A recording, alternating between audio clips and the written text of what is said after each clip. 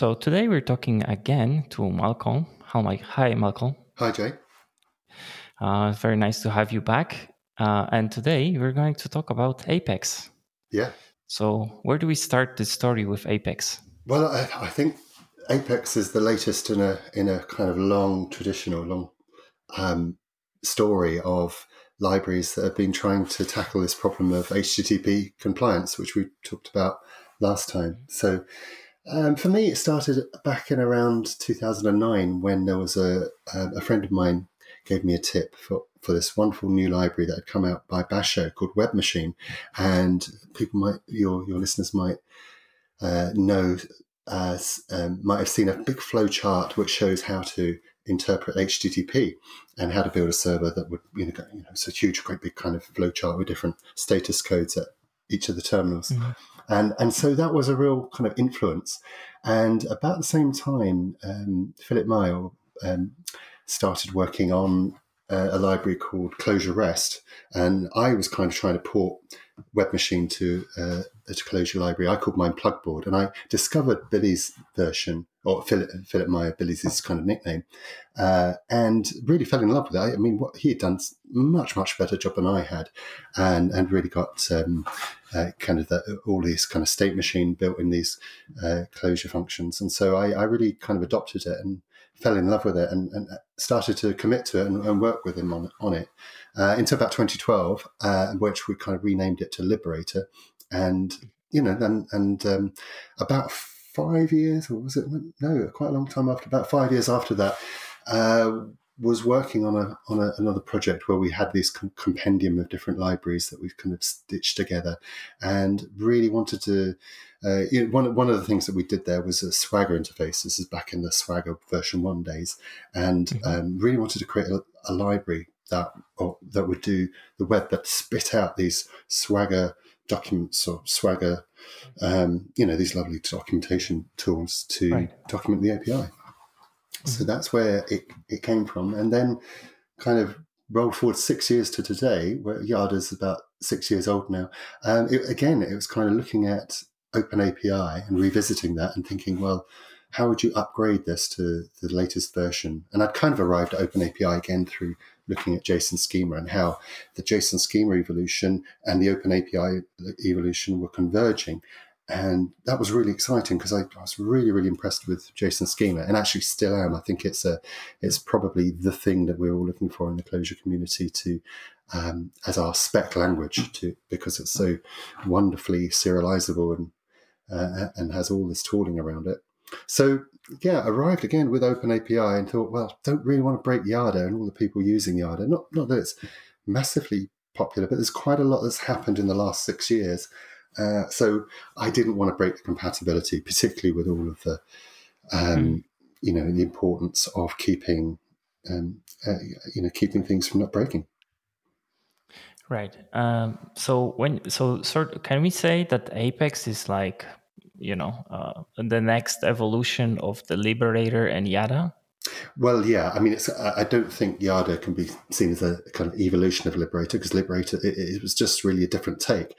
But certainly, it's in that tradition of libraries that try to be on the more conformant and compliant end of the spectrum, rather than many libraries are around pragmatism. We've got to build web services and get them out and get our projects done. But this is an approach where you're really trying to almost religiously follow the RFCs, the specifications. And in fact, the latest crop of RFCs came out in about 2014, about the same kind of period Yada was born, where there was this real effort in the IETF to create a new set of specifications to describe HTTP in much more depth, because the original RFC was kind of ambiguous in places. So this project had just come to fruition, and all of these documents, RFC 7230 through to 7235, had all been published, and kind of an exciting phase. And so that was really the beginning of Yada. And then, yes, of course, this is the next step, and really trying to finish off what Yada, I think, failed to really do, which was implement all of this stuff really effortlessly. I think Yarda made some progress towards this, but I didn't think it was going to be something that could really complete the vision. Right. So if we would say, I don't know if you can call them components or parts, what are the Apex important, I don't know, innovations that happen, or how do you phrase that? Yeah, I mean, Apex started off as this kind of the idea that it would be a replacement to Yarda. Now, Yarda was a big project, and the things that it depended on, and it was bound to, for example, Aleph and Manifold, but also some JSON libraries, meant that I think in total was 170 plus transitive dependencies in just by bringing in Yarda to your project, and that's kind of slow when you're starting up a Clojure project, and too bulky. It was really a batteries included library, and I wanted to start again with this rule that I was going to be very careful not to bring in dependencies unless they were absolutely necessary. So yeah, because of that, things the two innovations I think in Apex were the parameter parsing aspects of Swagger, where you have a query parameter which is everything that follows the question mark in the URL, or the form bodies or of a request, and you wanted to check that they conform to a particular spec. In this case, OpenAPI uses JSON schema. So I was kind of interested in that part of Yarda. Yarda before used prismatic schema, which isn't in vogue anymore in the Clojure community. So that was a decision I kind of wanted to revisit. And OpenAPI is a different specification. It's not an RFC, and so it really, the specs don't really care how you interpret query strings. But I felt that coming about it from another direction, which is instead of the Yarda approach where you generate the Swagger description from another data model, I thought it was important. I began to discover that other people were doing things around what you could term Swagger first, where they're coming up with a specification or a document in JSON or YAML, getting agreed between the teams, and then you would use that to drive the rest of the service. So I quite like that Swagger first model, and that was the thing that Apex was about. Mm-hmm. So when you say OpenAPI and Swagger, the OpenAPI is evolution of Swagger. Is that correct? Yeah, that's right. I think it was renamed when it was version 3. So they just changed it from Swagger to OpenAPI, but it's the same thing. Right. Yeah. So to just put a bit more words around it, it's like you have your endpoint, and as you mentioned, you just create like this JSON or YAML file, and you specified your endpoints, what will be your responses, and what will you more or less expect. And in this way, when you say the Swagger first, this is how the team agree how exactly the endpoint will talk to each other, and then they go and build it. Yeah, exactly. Swagger is the OpenAPI document is a tree. The first thing is as you say, the URL, the endpoints, and for each endpoint you have a number of operations or methods. So some URLs have different methods, and then for each method you have a number of status codes that were possible to be returned from that method. And then for each status code, if those responses had bodies, it would say, well, for each status code, there would be a description of the content types available. So it was this hierarchy, and at each stage you can put in descriptions and examples, which is something you can't generate. So that was another reason why I felt that it's nicer to have a native document that is standardized by somebody, and they have all this tooling ecosystem, and you start from the document first rather than generating the document, because you can't generate obviously textual English descriptions and examples. So it's probably better to go from the document first. Another thing you mentioned is JSON schema. Yes, so JSON schema is still in draft, but JSON schema is an attempt to create a kind of Clojure spec for JSON. That's kind of the easiest way of describing it. It's a JSON document itself, and it allows you to say at any point in the JSON tree what are the valid properties at a given point, and values and what the values are allowed to be, whether they're dates or patterns or URLs or whatever. And it has some kind of really interesting, powerful features like dependencies. So you can say if the value is foo, then there's going to be an extra structure in the tree that if the value is bar, there could be another structure. So it's really, really flexible. Mm-hmm. Well, I guess the only difference then to spec would be that there are strings versus the keywords as we're used to them, but I don't think this is any like a big deal, right? No, I mean there are some differences, but it's more the JSON schema is kind of supported by, or will eventually be supported by lots of other languages, and that's the kind of we talked about this last time with the web being. The web doesn't pick a language. It doesn't privilege a language. It says that anybody who can speak this protocol can interoperate on the web. And I feel if you're going to pick something that is going to specify data, and data is something that we pass all the time between programs, then that specification should be something that's consumable by any language, and therefore it needs to be independent and agnostic of a language. And Clojure spec is great, but it's not agnostic. I mean, Clojure spec works for Clojure programs, and I'd love that. It would be interesting to live in a world where every program was Clojure, but that's never going to happen. And if you're going to specify particularly data that you're going to accept at a network boundary, let that specification language itself be data and let it be agnostic. Right. So you even created a library for JSON schema called Jinx. Yeah, that was a summer project, and that was really a kind of itch I wanted to scratch. I wanted to work out in Clojure. I kind of wanted to tame JSON schema and learn it at the same time. So I wanted to create a little open source library to pick on a common problem of validation. How can I prove that this data structure is valid with respect to the schema, and explain if it isn't, why it isn't.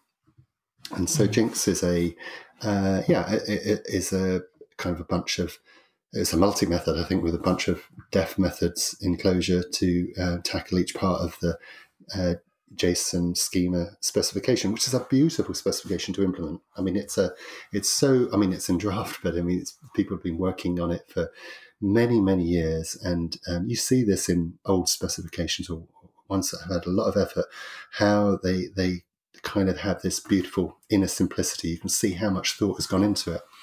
So it was really a good way of, it's always a good way of learning. Learning anything is you sit and you write some code, but Jinx is available, and Jinx is is part of Apex, and it's used by Apex to validate inbound parameters and query strings. So what else do we have in Apex? So the next thing I wrote was in OpenAPI there's some small mention of authentication, and one of the things it mentions is the use of OpenID Connect, which is this kind of, you'll have seen it with these social logins where you kind of can log in with Facebook, and that's standardized in a specification, OpenID Connect. And there's this interesting, it's a suite of specifications, and there's an interesting spec in that suite called OpenID Connect Discovery, which is a JSON document that explains what all the keys, the crypto, the endpoints, where you get the tokens, and it describes it so that anybody can stand up an authorization server, and as long as they comply with the discovery spec, then you can use it without having to write custom code for each different authentication server. Really, really cool. So I wanted to implement that because I thought that's just the very data-oriented way of solving the problem, so that you could switch out. I did my first implementation was with Keycloak, but then could switch it out with AWS Cognito or with Google, and it was really impressive how you could just, by pointing to just a different URL, you could make your program work just with different authentication providers. So I thought that's definitely the way to go. So I spent a lot of time implementing that, because there's quite a lot that you have to do. Like you got to verify JWTs, and there's a whole lot of rules about, and how you actually distribute the keys and acquire the keys is quite complex. So I wanted to create some Ring middleware where I could bundle all of that and put that into Apex as a kind of module. And this module is called? This module is called OAuth 2, but okay. it's not a separate. So what happened with Apex is the idea was that there's going to be lots and lots of different modules, and it wasn't going to be like Yada. It was going to be very modular. But then as I began to write the next module, which was Reap, I began to. I'll come to what Reap does, and I began to see that actually it'd be better to make these fully formed closure libraries, because in the case of libraries like Reap, they're actually going to be very useful, not just for Apex, but arguably useful for other projects. So we have in Juxta and indeed other people who want to make use of it. So I thought, well, the closure thing is to have small little libraries that do one thing well. So Reap got spun out, as did a couple of other libraries. So I should explain what Reap does. So one of the things that one of the things I've had, you eventually have to do if you're writing anything on the internet is that you have to parse textual strings. In HTTP, that's request headers or response headers, and you have to parse them and you have to construct them. So for take, I think Reap README starts with an example of parsing the accept header. And the accept header is really just a comma-separated list of media types. So you'd be tempted to just like use a closure string library, split on comma, and take the individual sections and so on. But only when you come to parse just even something like a media type in an accept header, there's just so many edge cases. You have the type and the subtype, and then potentially some parameters, and then a Q value, and then after that some accept extensions. And to do it properly and to do it securely is really tough when you're trying to think of all other concerns. You might be writing some Ring middleware, and suddenly you've got to parse this header. So I wanted to. This is a kind of complicating area of Yada, and so I wanted to just break this up into a different problem and just spend some time working on parsing. I'd already got some parsing logic in Yada. There's quite a lot of parsing logic in Jinx. It's all kind of copy and pasted. And so I wanted to formalize it in a library that would parse these strings, but in a really high performance way, because of course, everything that you do in terms of every cycle you waste when you're parsing an accept header or any other header is potentially going to be a cost on potentially any web request, and it's going to really destroy your benchmarks and destroy your performance if you don't do it in a performant way. And sorry, I didn't catch the name of the library. It's Reap, R-E-A-P. So it starts, R-E for regular expression. And Reap is kind of English word that means it's a sort of what you would do if you were going to harvest some wheat. You would reap it. So if you think of the Green Reaper, that was the kind of implement that you would use for harvesting corn. So it's really pulling interpretation and information out of strings. Right. So this is parsing the headers. What would be the next part? Would that be networking or? Right. So yeah. So the next thing I kind of worked on was let's talk about Vertex then, because one of the questions I had when I was working on Yada was what would happen if Yada is a library that is dependent on Aleph, and that was kind of on purpose. And Aleph has middleware which isn't kind of strictly Ring compliant. Aleph brings a lot of the ability to use deferred values, promises, and futures, and so you can't just bring any Ring middleware and make it Aleph compliant, although you can make some adapter. But Aleph is kind of a good route to get to Netty, and Netty is a really high performance web stack. So, some libraries like Pedestal is much easier to kind of work in other J2E web servers and things like Jetty.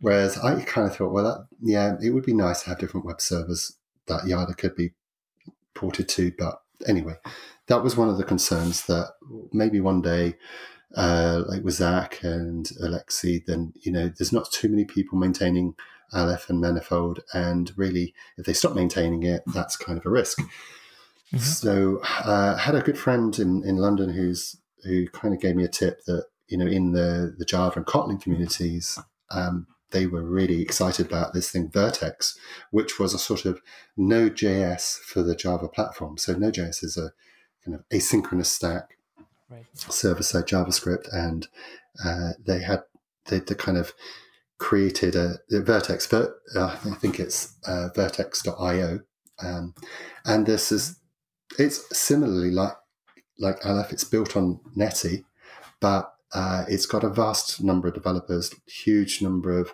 different languages it supports. Clojure is not one of them, but you can access it very easily through Clojure's wonderful Java interop.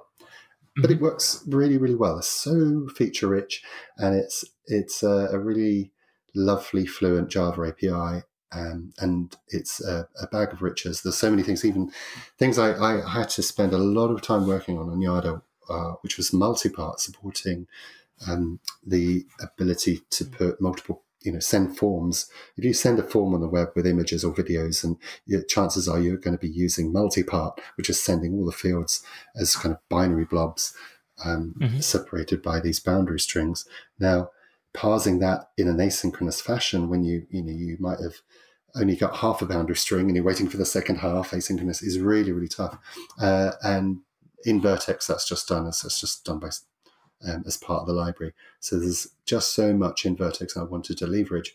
So, the only problem was that Vertex doesn't have a Clojure adapter, ring adapter for it. And was keen to build one and have a play around with it. So I did. And the results are in a library I did called Flux. But then when I started investigating reactive streams a bit more, I realized there's actually a project Reactor, and in the Spring world, and there's a project within that project called Flux, and I thought, well, that's just a bit close. So I ended up naming the Vertex adapter Vext, VEXT, which is the past tense of to vex when something is very, very vexing, which is a good description of the state of mind I was in. Mm-hmm. And so that was the kind of part of the project that was around trying to, what Aleph brought to Yarda was the ability to do non-blocking I/O with back pressure. And this is something that Zach's done some really great talks on. But, if you allow somebody to send a request, which is, into your web server without any kind of unbounded, that just keeps on going, somebody can bring down, if you're storing that in RAM, somebody can blow your memory just by sending a post request with just an unbounded amount of bytes and as fast as your network.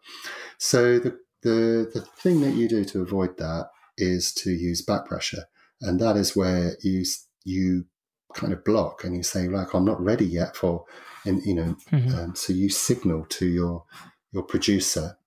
And you say, right, can you stop sending me stuff? It's just like flow control in TCP/IP, and so without back pressure, you have big problems. So I wanted to kind of find what is the non-blocking back pressure thing that I can bring into this Apex suite of libraries, and it turned out Vertex has sort of some nice solutions for that. And one is there's a kind of community of people, I think, from Kazaa, and I have to look them up. I think it's, the reactivestreams.org community. They've been working on this for a long time in parallel to what Zach was doing in Manifold. And they come up with some really nice Java interfaces and implementations around flow control. And those interfaces have made it into JDK 9, so as Java util concurrent flow. So I wanted to utilize all this kind of technology, and there's this project called RxJava 2, which is an implementation of these interfaces. The interfaces are called reactive streams. So it's kind of confusing. There's all these kind of different projects and names flying around, but RxJava 2 is this kind of awesome way of doing and it's a huge toolbox of asynchronous goodies where you can kind of throttle things and, buffer things up and merge streams together and cross them and cut them and splice them and all kinds of different. So that was a really nice library, and it's integrated. There's this kind of support within Vertex to bring in RxJava. So it's kind of complicated at the low level, but what I wanted to do is just wrap all that stuff in a single library called Vext, which would be a kind of optional thing within Apex that you could bring in if you wanted all the asynchronous stuff. Yeah, so let me ask you also this. What is Spin and Pick responsible for? Yeah, okay. So let's start with Pick, because one of the challenges in Yada was one of the things that Liberator and Yada both tried to do was content negotiation. Now, content negotiation in HTTP is where the client comes in with a request and says, this is my capabilities, this is what I'm able to display. And the server will say, well, this is my capabilities, this is what I'm able to provide. And there's some negotiation process that goes on where the right representation that can be viewed by the client is selected. Now, there are at least 4 different kind of access when dealing with content. There's the MIME type. Is this a JSON document or EDN document, or is it CSV or HTML? That's the MIME type.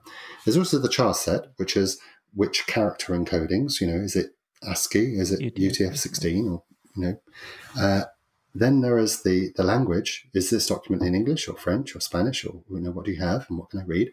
And finally, there's an encoding, which is have you got this gzipped or and they're all very subtly different. In the case of encoding, you can have something where the client says, I know how to do Flate and I know gzip, and there's 2 separate algorithms. And on the server, you can have a document that's is actually compressed with deflate and then further compressed with gzip. So it's a composed kind of compression. And the client has to have knowledge of how to decompress in each of the algorithms in order to show it. So there's, with the languages, there's a whole area of language tags and what language, how you interpret them. And it goes into, vast amounts of complexity. So the HTTP specification refers to kind of these other RFCs. And to do content negotiation, you have to kind of do a different algorithm for MIME types to languages and do encodings because they're all subtly different. And then even if you follow the rules, there are kind of different decisions that are not specified.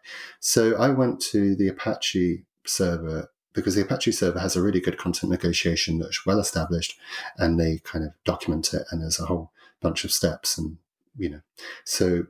and that's combined with the problem that a lot of the times that the client will say, well, I prefer English over Spanish, but if you've got Spanish, that will do. Or you can have these thing called Q values, quality values. So the whole problem of the whole area of content negotiation was kind of written in there's a namespace in Liberator, I think Coneg, and there was, and Yada did the same thing. Yada kind of did mostly media types and char sets, but didn't really do encodings in languages to any degree. And then there's a library called Montaja, or Mataya, Matosin had produced, which is a separate library for content negotiation. It doesn't do everything. It doesn't do languages and doesn't do encodings. And there are things in spec, for example, wildcards, where you can say, I can read any text star, and there are kind of all kinds of rules in the I think RFC 7231 about handling all this stuff, and then there's different levels of it just gets really complex. So wanted to break that all out into a separate library, and that's what pick is. Pick is a word that means pick. You pick something, you make a choice. Right. So this is definitely a good case for a separate library. And I didn't really, again, want to make that an Apex module because I thought, well, if I can kind of work on content negotiation. And in fact, Dominic Monroe is kind of keen to backport PIC into Yada, so he's done some work to make Yada work with PIC so that the content negotiation algorithm in Yada can be replaced. There's a whole efforts to potentially bring Yada up to date and with these kind of new libraries. That's PIC. Okay, and Spin? Did we talk about yes, this? Now Spin is, finally we've got some content negotiation. We've got the ability to handle, non-blocking with back pressure IO. We've got the ability to look at parameters, query strings, form parameters, body, so on, and parse those and validate those and specify those. So that's Apex and OpenAPI and Jinx. So what is the thing that actually holds it all together? And if you read all the kind of RFCs, so there's a number of things that in order to be compliant with HTTP, there's a kind of 6 areas of things that you kind of really have to do. The first is sort of that stuff in Web Machine where you have to figure out, given a method, that you have different methods and they all have different semantics, and you've got to do different things. You've got to return the correct headers, different status codes depending on the method, and so that all of that stuff, those rules are incorporated in RFC 7231. And then there's another aspect, which is caching, because caching is supremely important on the web and possibly important in our APIs. Anytime we can resolve a query in a cache is work that we're not doing. It's CPU cycles that we're not expending and heat that we're not producing. And so I think there's a kind of environmental argument for for avoiding doing, work. So caches are, supremely important, and for us to kind of exploit caches, not just for our files and content and images, but to exploit them in terms of maybe, the daily report and the, last month's sales report and so on. Why can't those things be cached? So those are described in 7234. But in order to do caching properly, you have to, when a cache content becomes stale, a cache will call back to the server, the origin server, and say, give me the fresh version of this. And to do that, it will do a conditional request. You might have seen your browser does these conditional requests where they say, well, if the date is more than this, then, let me have the new content. Otherwise, I've already got it. And a server can respond with a 304 to say, no, you've already got the latest version, don't worry.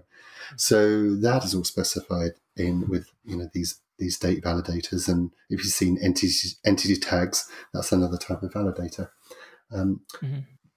Beyond then, you also have, content negotiation, the whole kind of orchestration of that negotiation. You have ranges where you might be downloading a partial bit of the file, or you might have stopped downloading a report and you want the second half of the report. So HTTP supports that.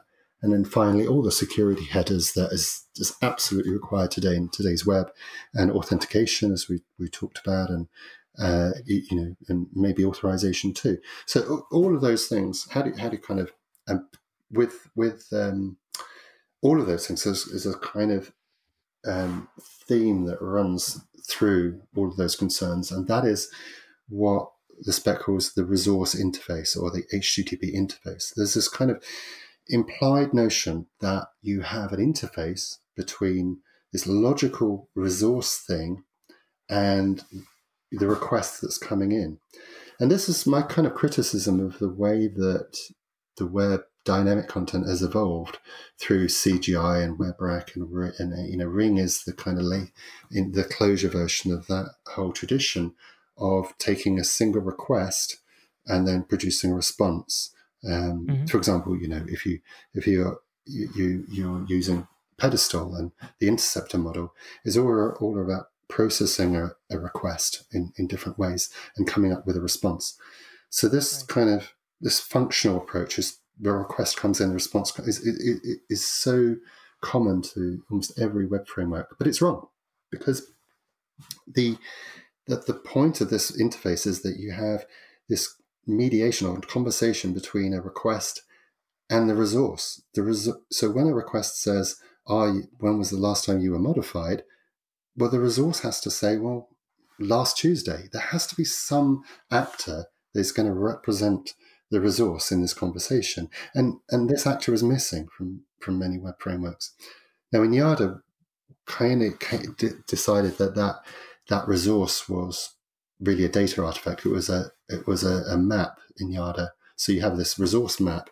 But kind of the problem with that approach was that maps are great for data. They're not so great if most of the values of that data are functions, because you can't serialize very easily. And so then what's the point in having data? So I've kind of in the kind of new approach I'm taking it is really just a set of closure protocols. And so there's this protocol at the front which says, okay, I've got this URL. What is the resource? Because there's no routing in any of this. This is just a kind of conversation between a client that says, I've got this URL, give me the resource. So the resource locator is a protocol, and that can be fulfilled by Re8ed or Biddy or in some systems that I've been working on, that's fulfilled by the database itself. So we can put resources into database like Crux and index them on, put an attribute, which is, this is the URL that I live at. And then the routing is really a database lookup saying, I've got this URL, give me the in Crux's case, the entity or the record or the row that it represents this resource. So this collection of interfaces, this conversation, is really a kind of attempt to reduce the complexity and work of the developer of the endpoint. So we've got the same kind of a good analogy is the analogy of the operating system. If you're trying to write, if you're writing a program and you have to write to a disk file and you have to synchronize it, and that gets really hard really quickly. So we have a way of handling that complexity. And an operating system or kernel, we have this idea of kernel space and user space. The kernel space does all the kind of low-level I/O and talks to user space. Our programs live in user space, and there's this conversation between the kernel and our programs, our applications. And so it's the same idea that's going on here, that Spin is a kernel for web orchestration. That Spin will talk at the network layer and decide the status codes, the headers, the call, the content negotiation, when it should be called, and you interact with that conversation by satisfying a number of closure protocols. You choose which protocols you want to satisfy. So if you want content negotiation, there are protocols for that. If you want to implement the put method, there's a protocol for each of the HTTP methods, and so on.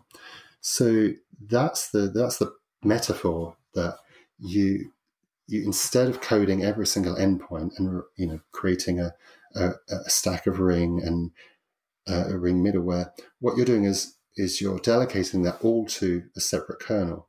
And what you're then involved in doing is just specifying the security policies and the interactions and the actual, the application code without going down into the network stack.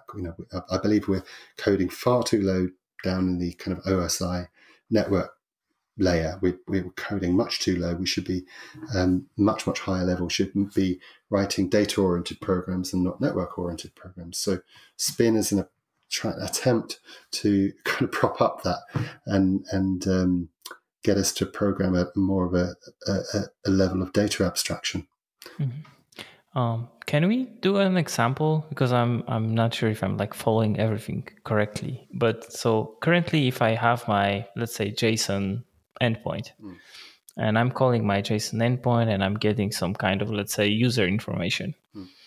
So I will do I will send a ring request to my server, and then I would say my URI is, I don't know, users, and then the /user ID.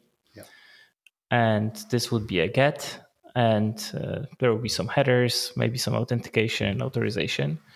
And then I would get my response map back with the user information. So this would this will go through the ring and then through my handler, and then talk to the database and go all the way up back again. Yeah. So how would that be accomplished with Spin? So the request would come in, and the request would be for a URL. So the first step would be, I guess you could call it routing, but all you're doing is coming up with some representation of that resource, or some. It could be a database record, it could be a map, and you return that. Then then there might be a get method. So because the request has a get method, it then says, "Do you support get?" And the server says, "Yeah, I support get." And it said, "Oh, okay." In that case, it looks like we're all good. It's a 200. So set this status to 200, and there's a reason for doing kind of it in this order, because you want to do it in the same order than the Open API people do it in. But that's a footnote. So you've got a get request. You decided it's 200, and then you go to the server and says, "Okay, I'm looking for some HTML. Do you have some HTML?" And there's then a content negotiation that goes on, which might involve the pick library, but doesn't have to. And the server says, I've only got JSON, and I'm afraid that means it's a 406. Okay. So Spin says, okay, it's a 406, is it now? Okay, that's an error. I have to go back to you and say, well, I need to report a 406, which is this is a not acceptable request. There's nothing that we have that is going to satisfy the client.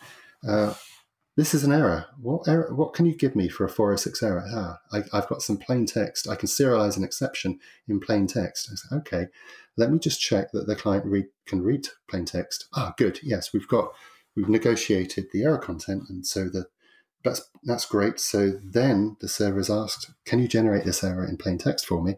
And then the content type response header is added, and then the client shows an error saying 406 and maybe a stack trace. So that's the kind of the difference, that there's at each stage there's this kind of conversation going on. At no stage is the application saying, I'm going to have to set the content type header, or I'm going to have to just spit out JSON anyway. I mean, it's which you can do that, but this is really about trying to be the most conformant citizen on the web, and to give application developers the ability to write, I guess, web handlers, but safe in the knowledge that all of the kind of other low-level bits of what you should do in HTTP are done automatically. I guess that's the same story. I mean, that's the sad path. In the happy path case, you might have, you might have some sort of negotiation of media type coming in, where there's some multi-part request body coming in, and you might say, yep, that's acceptable. Thank you very much. Or you may have a request that comes in subsequently that says, can you give me that same JSON response? But don't bother if it's going to be the same as all the ones that you've, and here's an E tag I'm going to give you to say, look, if it's going to be the same E tag, I don't want to see this again because I've already got a copy in my cache. And then the server says, yeah, actually, you've asked me to generate an E tag for this content. Here it is, and it is the same. Or you might say, well, actually, I'm not interested in the content. I only want to look at the E tag, and I'm going to send a head request. And then, of course, that is then that spawns a separate conversation. So there's different conversations depending on the method. So all of this is a tremendous amount of work for any developer to do in a kind of on an ad hoc pragmatic basis. So as I mentioned last time, people don't bother, developers won't bother implementing these kind of parts of the spec, and that's fine. I mean, there's no law against not complying with these specs. But I grew up in a world in a kind of during the Unix wars of the 90s, where in TCP/IP stacks were just coming out. Where you had different TCP/IP stacks. There was this thing called Windows 3.1 and Windows for Workgroups, and two machines wouldn't talk to each other if they didn't have the same stack from the same vendor. I mean, there were all these interoperability issues because vendors weren't implementing even, the TCP/IP RFCs properly, or latterly in Corba, where, Corba orbs were implementing the same set of specifications from an organization called the OMG, and yet none of these vendor orbs would talk to each other or work together in any kind of, at any scale, because they weren't interoperable. And so I learned fairly early on the value and the benefit of standards and specifications and implementing those things to the letter. And so that's kind of really influenced me and informed me. And I might have a strong bias, and I'm somewhat kind of monastic in my adherence to the holy text of the internet. I'm not really kind of interested in making decisions about what people actually want or use. I'm kind of more interested in following things to the letter, which is somewhat, a development style that is kind of liberating. Okay. So if I want to take a spin for a spin. Good pun. I appreciate it. How would I go about that?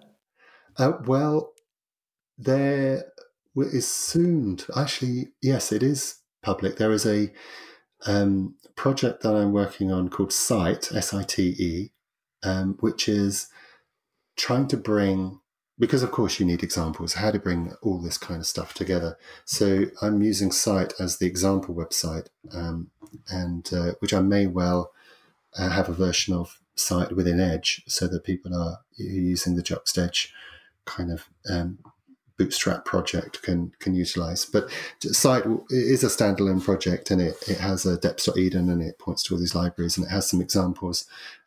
One of the things in Spin is this resource interface as a set of protocols. So you need to implement these protocols or have an implementation which exhibits all of your policies and your adapts your implementation to your backend, whether that's a database or what have you.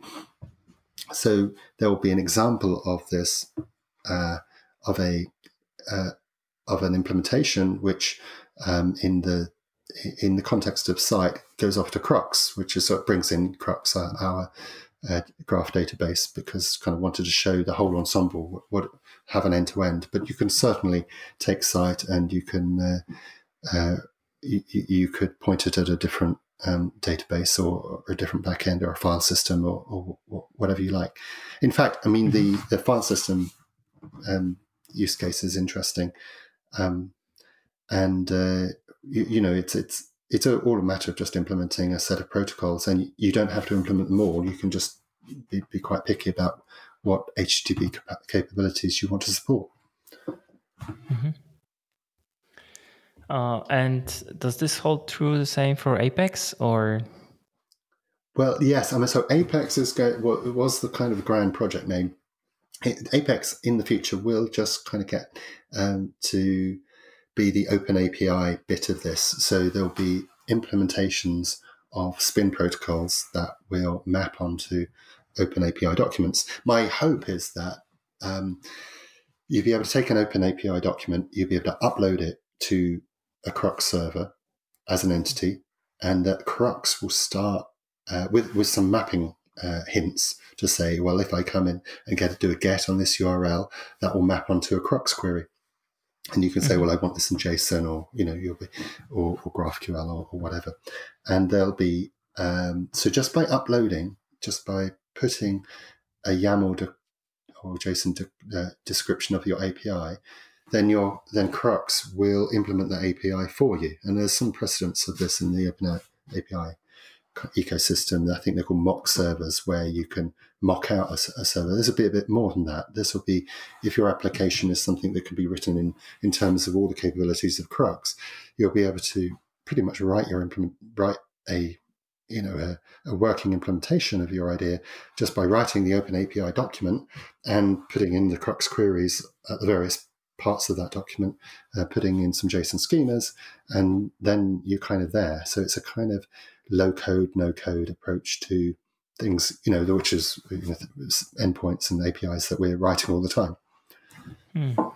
Okay. Yeah, I'm sure we will have to do another episode on Crux itself, but I'm sure that will come. Yeah, that might be another season, because it's you should have a database season maybe. And there is one planned, so it's coming. Very good. Very good. Yeah, definitely.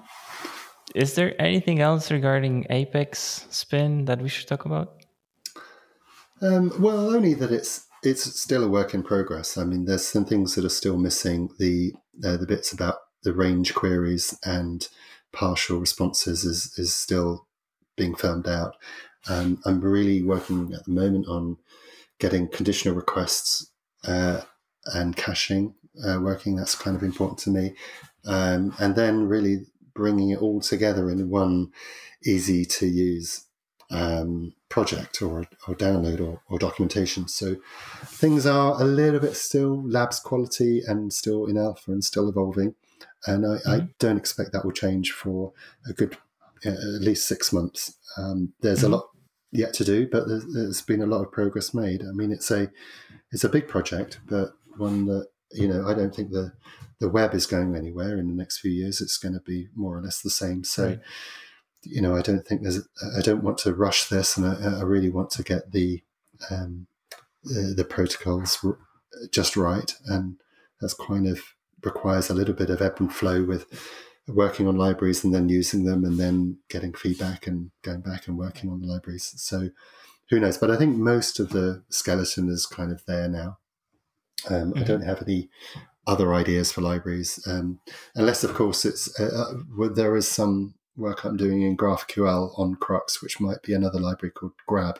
And going into the whole area of schema and being able to put JSON schema within the Crux database and I guess our kind of Crux version of schema. And so there's this whole area of code graphs as well, which is around computation of computation graphs. So yeah, it is. But this portion, which is really the network layer, is kind of really quite close to having something that can be used. But it's going to be a while, and I hope listeners are forgiving that it's a work in progress, and it's not going to be ready for quite a while yet. But maybe keep tabs on it. Send me feel free to send me emails with feedback and raise issues and so on. But certainly some of the libraries like Reap and Pick are good to use right now. So perhaps there is some value in using those and getting feedback. I will try to do my best to put all the links into the show notes so everybody can check out those for an easier access. And yeah, thanks. Thank you. Yeah, absolutely. All right. Well, I guess we can slowly wrap up. Yes. Yeah. Thanks. So, yeah. Thanks very much, Jay. It was really. Thanks for the opportunity for that. Brain dump, I guess, and a really kind of point about where things are. Absolutely. Anytime. It's a pleasure to have you on and just talk about all this stuff, and also seeing how. You used the expression, what is it, down to the letter? Yeah. Or what is it? Down to the letter you are. So yeah, absolutely. It's also very inspiring, actually. So thanks so much for being here. Thanks again. Thanks for listening. If you like this podcast, consider supporting it by rating on the platform you're listening to, sharing with others, and supporting it directly by buying some video courses and learning ClojureScript and Clojure. You can check out the courses at jacekschee.com. That is JACKSCHAE.com. Thanks.